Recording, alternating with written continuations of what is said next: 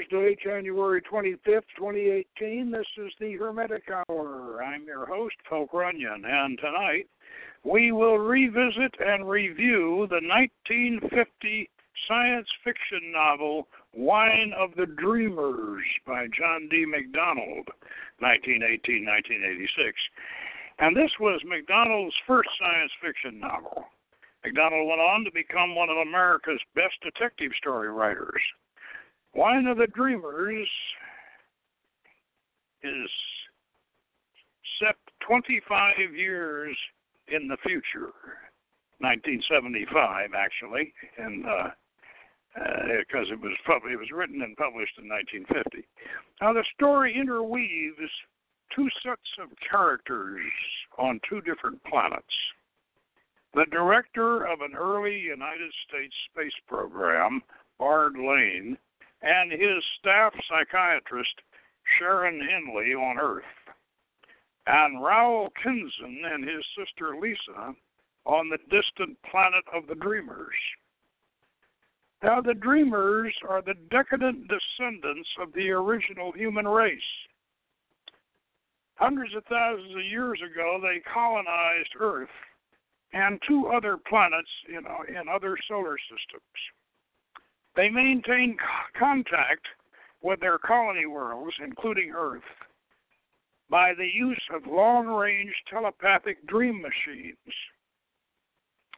They call themselves the Watchers. That sounds familiar, doesn't it? And they have a prime directive to keep the colony worlds from developing space travel. And the Dreamers do this by telepathic demonic possession, sabotaging space programs such as the one Bard Lane and Sharan are managing in New Mexico. But the Dreamers themselves have degenerated to the point where they no longer believe that the people on these other worlds whom they possess have any real reality. They've convinced themselves that these beings on the colony planets are creations of their dream machines for their entertainment, very much like our video games today. So the Dreamers can create mayhem and chaos for their amusement. However, Raul Kinson is a throwback to an earlier age. He suspects the truth, and he wants to help Bard and Sharan on the Earth with their space program. The end result of this alliance of the minds between the worlds makes for a fascinating sequence of what-ifs. So, if you want to find out who might be watching and listening between your ears, then tune in and we'll go back to a future that never was, but might be coming. Now, the 1950 science fiction novel Wine of the Dreamers, actually, if you look it up, you'll find that it's credited for 1951 because that's when the book publication came out.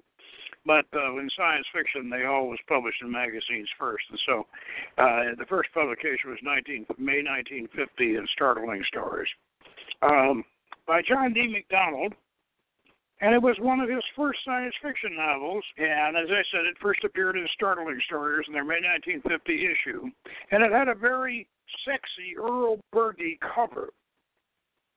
Now, Earl Berge, you old-timers will probably remember Earl Berge he did the pinup girls on the covers of the old science fiction magazines that we teenagers just couldn't get enough of. And I think maybe it was the Earl Berge cover on Wine of the Dreamers that got me to buy it. I was 15 years old when I bought this version of Wine of the Dreamers, and it was one of the first contemporary science fiction novels that I read, actually. Previously, I'd been reading the John Carter stories, which were somewhat antiquated by 1950. Now, John D. MacDonald went on to become one of America's best detective story writers, and I later followed his Travis McGee hard-boiled detective adventures And I even studied his style for my own later paperback thrillers. Now, one of the dreamers, back to our subject, one of the dreamers was set 25 years in the future, 1975. Now, the story interweaves two sets of characters on two different planets. The director and manager of an early United States space program, Bard Lane, Dr. Bard Lane, Ph.D., and his staff psychiatrist, Sharan Inly, on planet Earth, and Raul Kinson and his sister Leesa on the distant planet of the Dreamers.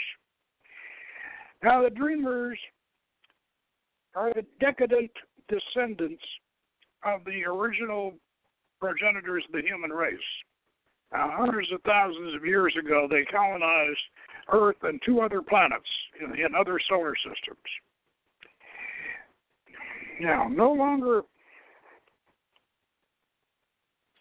using spaceships, they still maintain contact with the original colony worlds, including the Earth, by the use of long-range telepathic dream machines. And they call themselves the Watchers. And they have a prime directive to keep the colony worlds from developing space travel. Now, the Dreamers do this and do their watching by telepathic entrance to our minds, and even what is called demonic possession. They're responsible, of course, for demonic possession, and they sabotage space programs such as the one Bard Lane and Sharan are managing in New Mexico.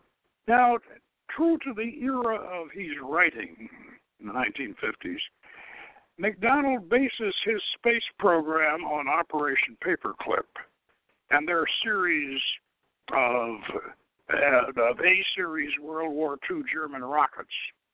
These were developed by Werner von Braun at White Sands, New Mexico, and were all these V-2 rockets. They had actually A-4 rockets, but they call them V-2s, vengeance weapons.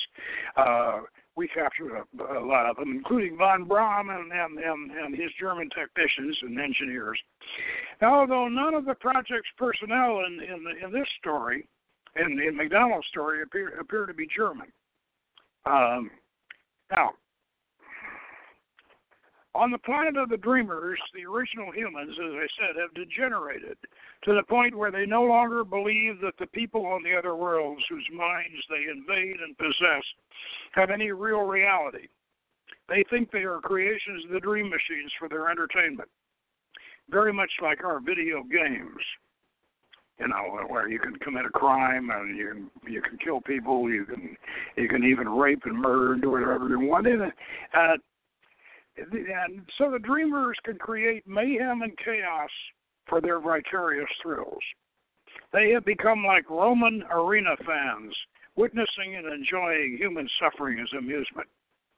However, Raul Kinson and his sister Leesa are throwbacks to an earlier age. Raul finds the old books, he teaches himself to read, and he learns the truth of the Dreamers' history. He tries to enlighten his sister, but she falls under the influence of one of the elder Dreamers, and unfortunately she agrees to spy on her heretical brother Raul. The Dreamers are a tyranny, very much like the communists. Now, in the New Mexico testing area, one of the technicians is possessed by a dreamer, and he goes on a rampage destroying critical guidance equipment and that he himself had helped to design and fabricate. Now, Sharan Inly finds this case of temporary insanity an enigma. The tech describes how someone else moved into his brain and took over his mind and body. Now, back on the planet of the Dreamers, this particular dreamer who did the damage is out of his dream case and eating in the Automac cafeteria of the huge building that houses the last 900 survivors of the original human race. Now, Kinson sits at the man's table and overhears the dreamer bragging about the destruction of the guidance equipment on distant planet Earth. which is world number 2 of the 3 worlds available to the dreamers. Now, from the man's conversation, Kinson picks up enough clues to be able to locate the testing area in New Mexico when he makes his next telepathic journey to Earth. Now, Kinson is located on the Dreamer's planet. Kinson has located one of the ancient spaceships that his race had originally used in the days before the dreaming technology was developed. He thinks perhaps the Earthlings can help him get it in working order. Now, he decides to help them defend against the dreamers. And in a dreaming session, he projects to New Mexico and he invades Bard Lane's mind. He wakes Lane in the middle of the night and leaves a spoken message on his dictaphone, in Lane's voice, of course, but it's Kinson speaking. Lane plays it back for Sharan the next day, and they begin to think that he's going wacko. And then Kinson persists, and Lane has to be put under guard. Kinson then projects into Sharan's mind and finally convinces both of them that he's a real person and wants to help them. But his sister Leesa thwarts him.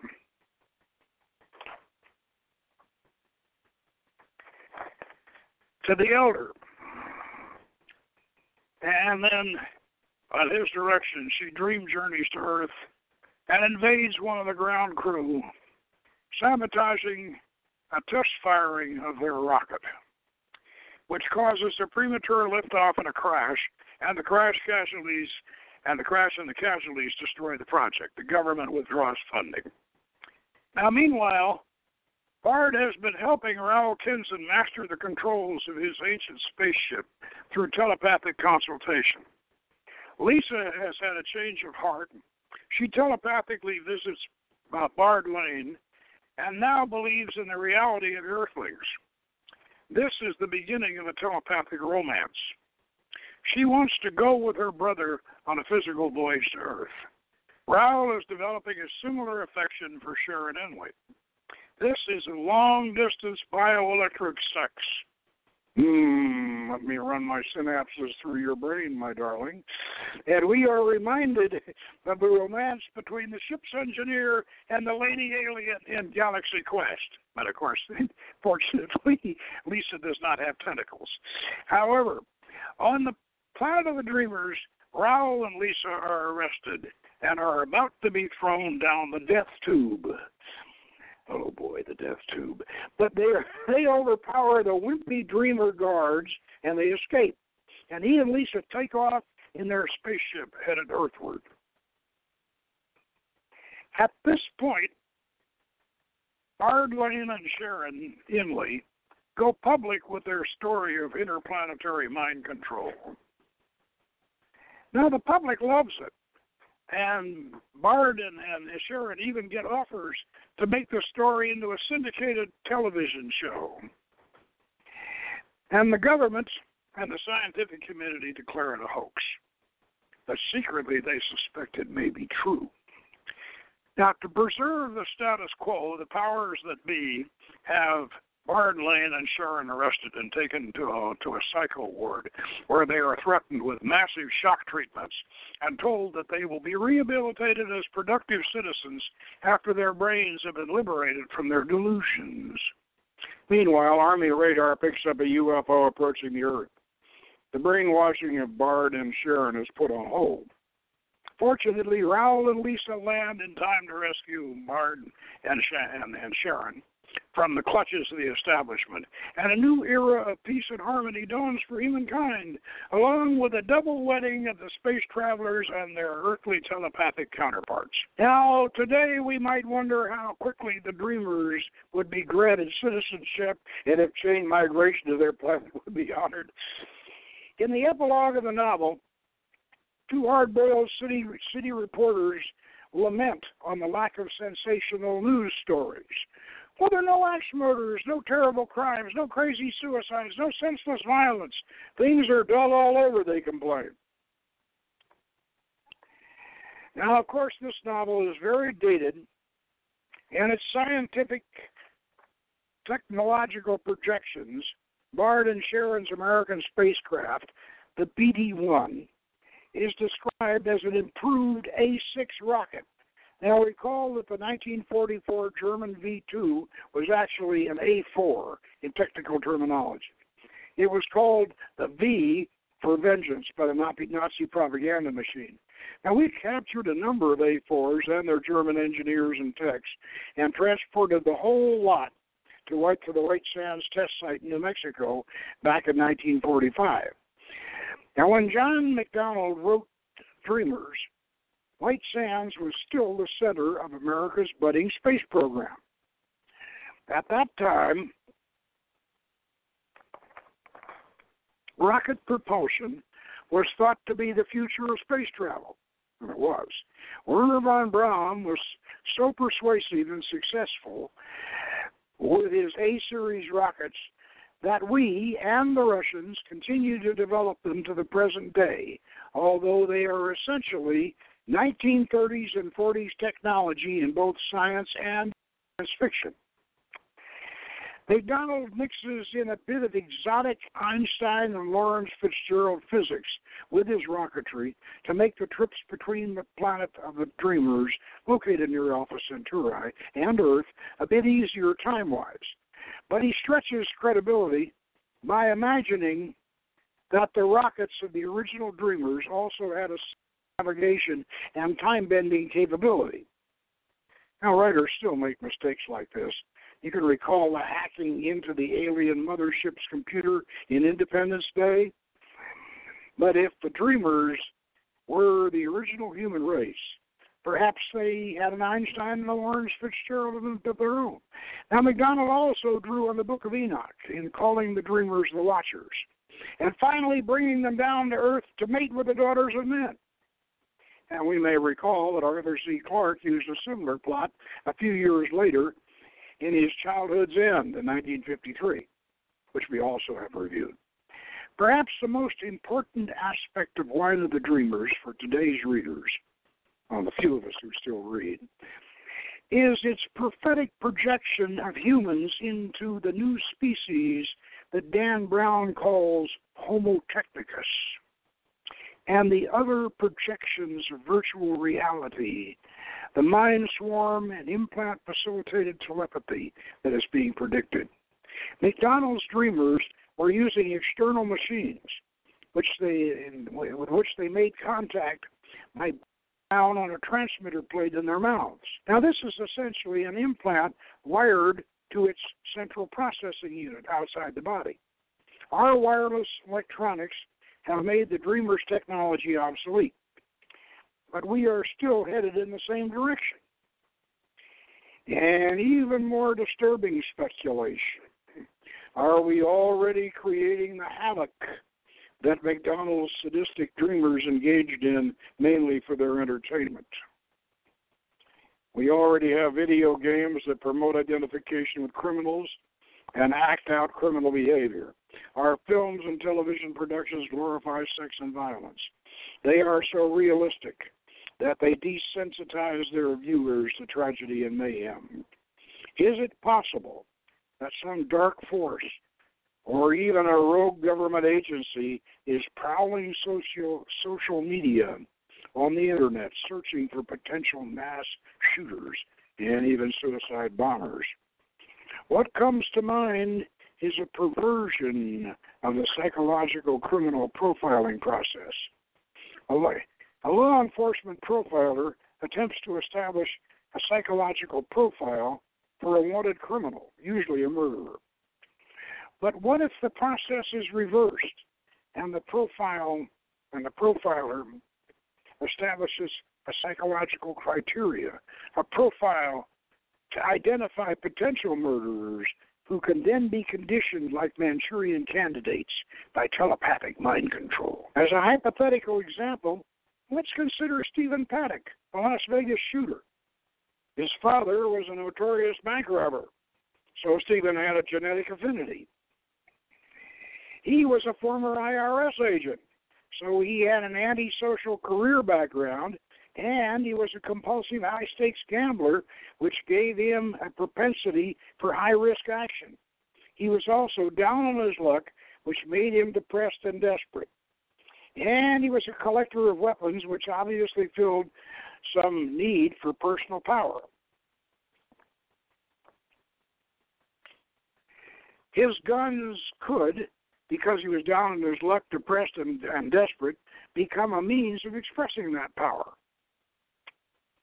Now, if I were one of Colonel MacDonald's dreamers, I forgot to mention, John D. MacDonald was a colonel, a lieutenant colonel in the U.S. Special Forces, OSS, in World War II. Now, if I was one of Colonel MacDonald's dreamers, I would have a lot of fun controlling Stephen Paddock and seeing how many people I could have him slaughter in the Las Vegas concert. And, of course, I would then have him kill himself because you wouldn't want him talking afterwards about being possessed by an entity using mental telepathy to control his mind. Now, this is a far-fetched hypothetical scenario, but we need to realize that even if we aren't at this point in 2018, according to the trends we are seeing and the predictions our futurists are making, we will be at that point in a few more years. Whether the dreamers contact us through implants or simply use our bioelectric brains as receivers, they will be in our heads in a few more years. Perhaps that old revolutionary slogan, liberty, equality, and fraternity, should be replaced with freedom, dignity, and privacy. Now, includes the formal presentation, but let's talk about John D. MacDonald a little bit here.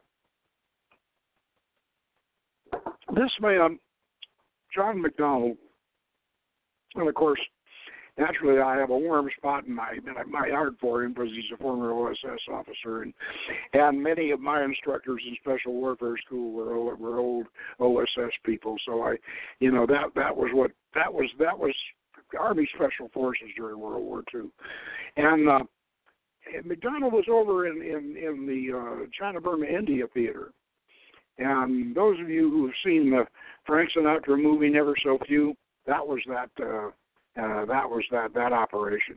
And most of what we did at Fort Bragg was really based primarily on what they were doing in the China-Burma India theater. Our airdrops and all that. A lot of our training was based on experiences that MacDonald and his people had. So there's a sort of I sort of feel a kindred for MacDonald, and I was really, really fascinated with his writing, and other writers, especially Dean Koontz and Stephen King and Dan Brown, they all owe a lot to MacDonald. MacDonald was considered to be the best American suspense writer of detective stories. He was considered to be the best. And Dean Koontz, who wrote the book How to Write Best-Selling Fiction, that was really the textbook that Dan Brown used to create such thrillers as Da Vinci Code and Inferno and the rest. That formula, that Dean Koontz formula that Dan Brown used, Dean Koontz learned it from MacDonald. And in fact, Dean Koontz said that MacDonald was his favorite writer, that he'd read every one of MacDonald's books at least 5 times. And, of course, Dean Koontz is he's the guru when it comes to writing thrillers. And so MacDonald's Travis McGee series is if you like hard-boiled detective adventure stories, suspense stories, his Travis McGee stories really can't be topped. They're great.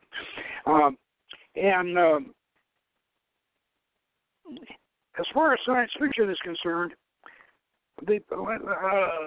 he also wrote a science fiction comedy, The Girl, the Gold Watch, and Everything, which was made into a film, a TV movie with Pam Dauber, and also lifted by Rod Serling for an episode of The Twilight Zone.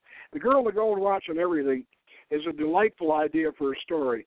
you've probably all seen either Rod Serling's version of it, or maybe you've even seen the TV movie if you haven't read the book. But what it is that it's a watch. It looks like a regular pocket stopwatch, but when you press the button on this watch, it freezes time. In other words, if you're in the middle of a room full of people, and they're all walking around, and they're all talking or walking around and doing things, and you take the watch out and you press the button, everybody is frozen. Everything stops except you. And of course, naturally, if you do this in a bank, especially when the vault's open, you could get away with just about anything you want. Anyway, you can imagine what kind of fun you can have with this story, and it really is it's hilarious.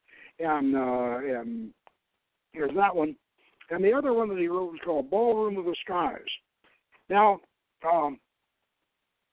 MacDonald realized something that it took Kuntz a long time to realize it, probably under MacDonald's influence that he did realize it, that science fiction, writing science fiction is a lot of fun, and it's a lot of fun, and it's really it stretches your imagination, and it gives you a feeling of even a kind of feeling of mystical accomplishment and all that.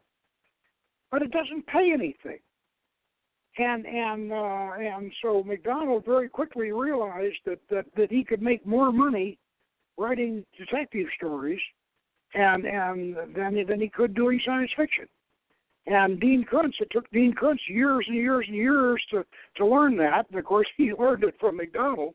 And Dean Kuntz,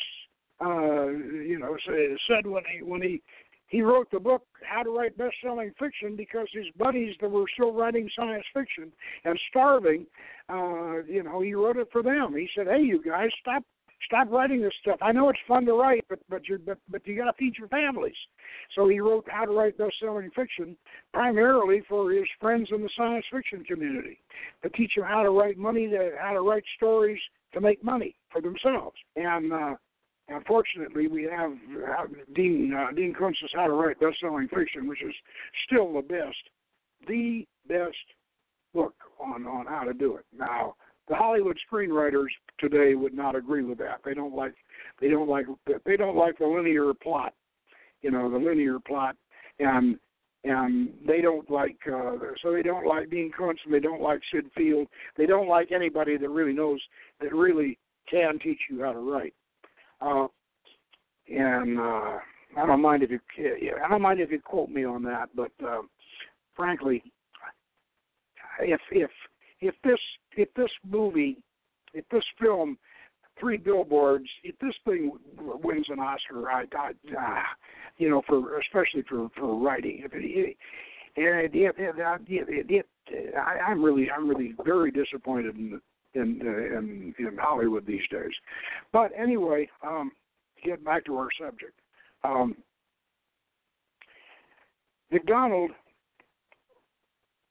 MacDonald's publication of Land of the Dreamers went in this sequence. Publication, of course, is magazine. That was Startling Stories in May 1950. Then in 1951, it was published in paperback, Land of the Dreamers. And then it was published again a few years later as Planet of the Dreamers. And finally, in 1980,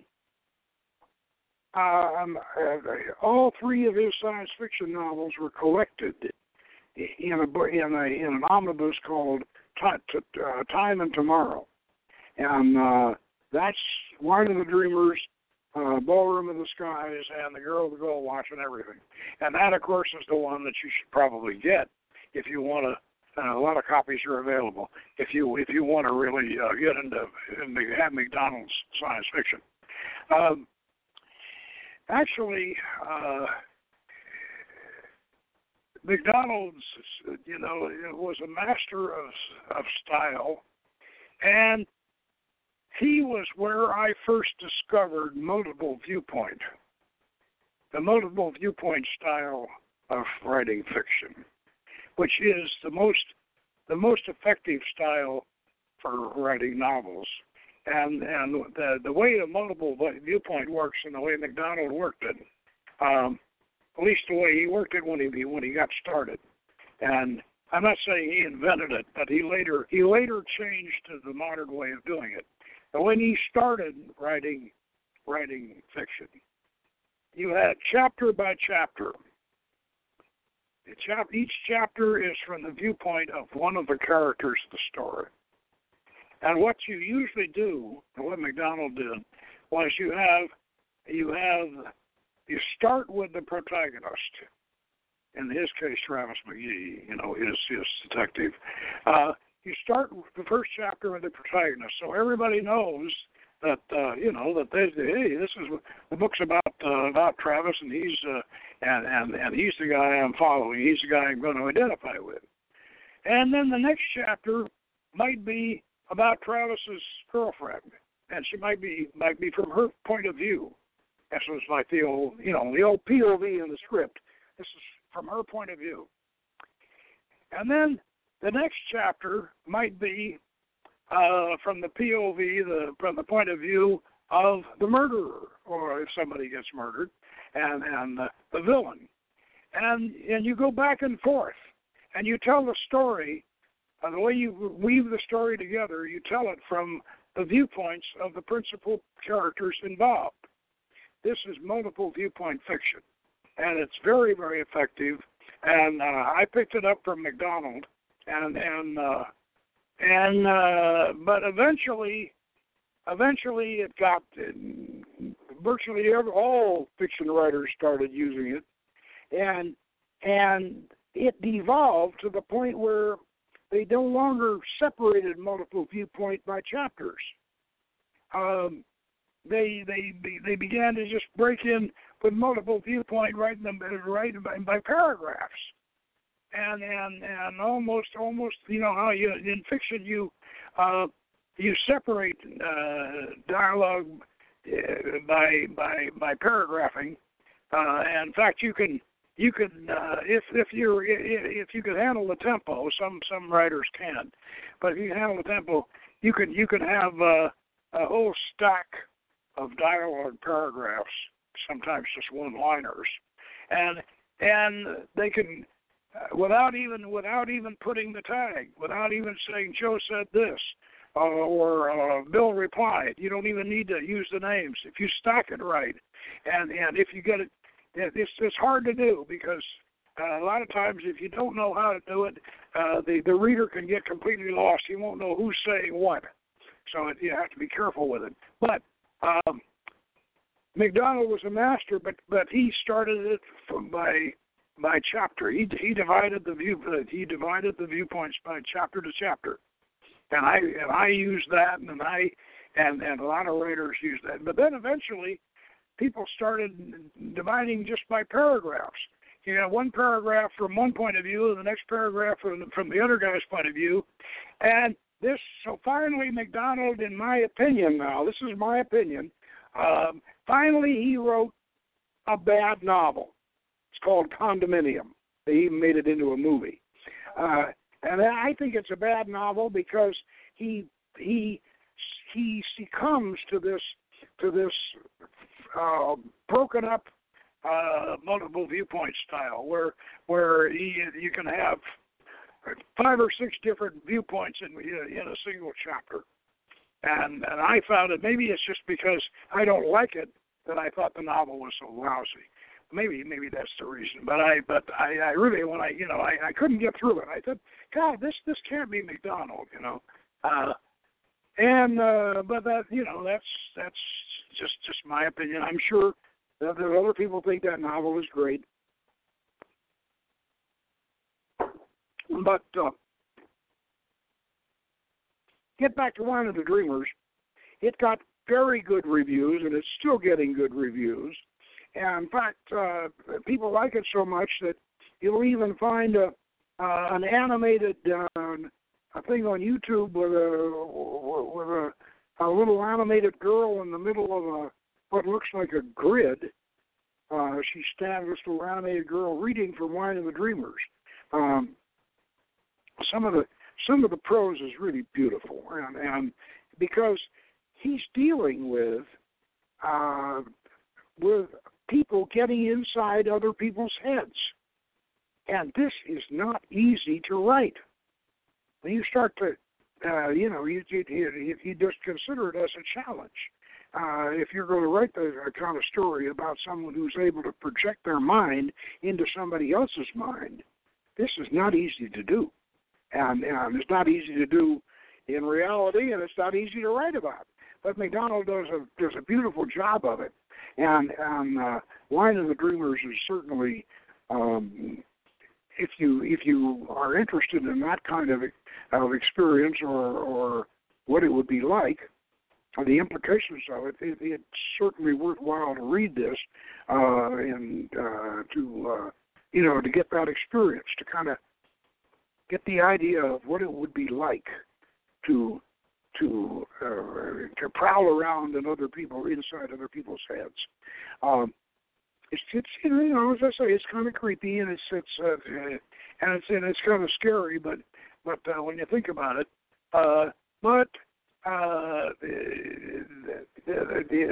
I mentioned before is that our futurists, our people who are predicting the future, this Homo sapien, Homo technicus thing that Dan Brown is talking about in Origin, people that are predicting that, they're saying that we're going to have telepathy, where we could all, in fact, I saw something on National Geographic, one of these future projection documentaries, showing a bunch of people sitting around a dinner table, just thinking at each other, and they're not even speaking; they're just thinking at each other. And are we coming toward that? Well, the brain is the brain is a bioelectric organic machine, computer, if you will, and it could certainly be a receiver. It could certainly be a receiver and a transmitter. It could be both, and it may be in some cases, in some ways, it is both. But also, they're talking about Homo technicus is also going to be something of a cyborg, have a lot of implants, and we're already talking about chips, about chips that will enable us to be telepathic, and we're on the verge of well, I suppose you could call it a brave new world. There are things about it that are exciting, but there are also things about it that are terrifying. And then we're going to have to decide, as I said, how much do we really value our privacy and our individuality, and are we going to give up our creativity to be in a swarm, in a swarm of minds working on one project? I'm just wondering about a swarm of minds writing a story, and as a writer, I feel like I don't want to join a swarm of minds to write a story. I want to write my own story. I feel that the part of the writer's pleasure. It's a selfish pleasure, I know, but part of the writer's pleasure is playing God and creating characters and having them come alive while you're writing the story, because this is one of the writer's great pleasures, and especially if you're writing a novel. When you're writing a novel, and a lot of writers will tell you this, and I've experienced it myself, the characters at a certain point in a novel, the characters take on a life of their own. And even though you may have outlined, in your outline, you may have them doing something, when you get to that point in writing the actual story, they won't do it. They really won't. And that's because you brought them to life. And your own characters will just tell you, I'm not going to do that. And that's an experience when you actually get into arguments with the characters you've created. And this is, I don't think I want to share that with a swarm of other writers. I know it isn't that I wouldn't cooperate with another writer in some instances. A lot of times, in fact, I have. But when it comes to fiction, no, I don't think so. I think I want to create my own characters. But I have had, and I will tell you this, as a magician and a writer, I have had the experience of creating characters and later meeting them in real life. In real life, meeting characters you have created. And this is really, when you experience this, you have experienced something that makes a believer out of you. Anyway, I think I've reminisced enough. I strongly recommend, if you're interested in this subject at all, I strongly recommend that you get yourself a copy of One of the Dreamers, either one of the old paperbacks, or perhaps the omnibus with the other two stories in it, and enjoy the genius of Lieutenant Colonel John Dan MacDonald. And that's all we have for tonight. Now, next week, we're going to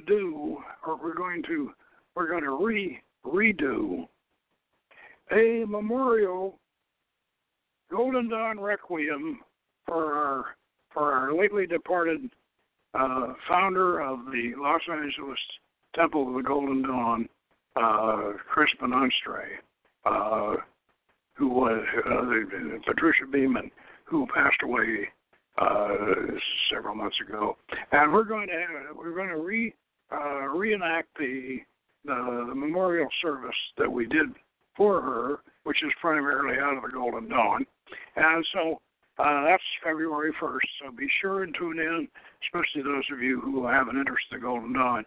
Let's tune in, and I'll be assisted by the Master Phylos and by Soror Maud Eston, and we'll have a beautiful. We'll recap a beautiful service and in Patricia's honor, and so we'll see you next week. And meanwhile, good magic.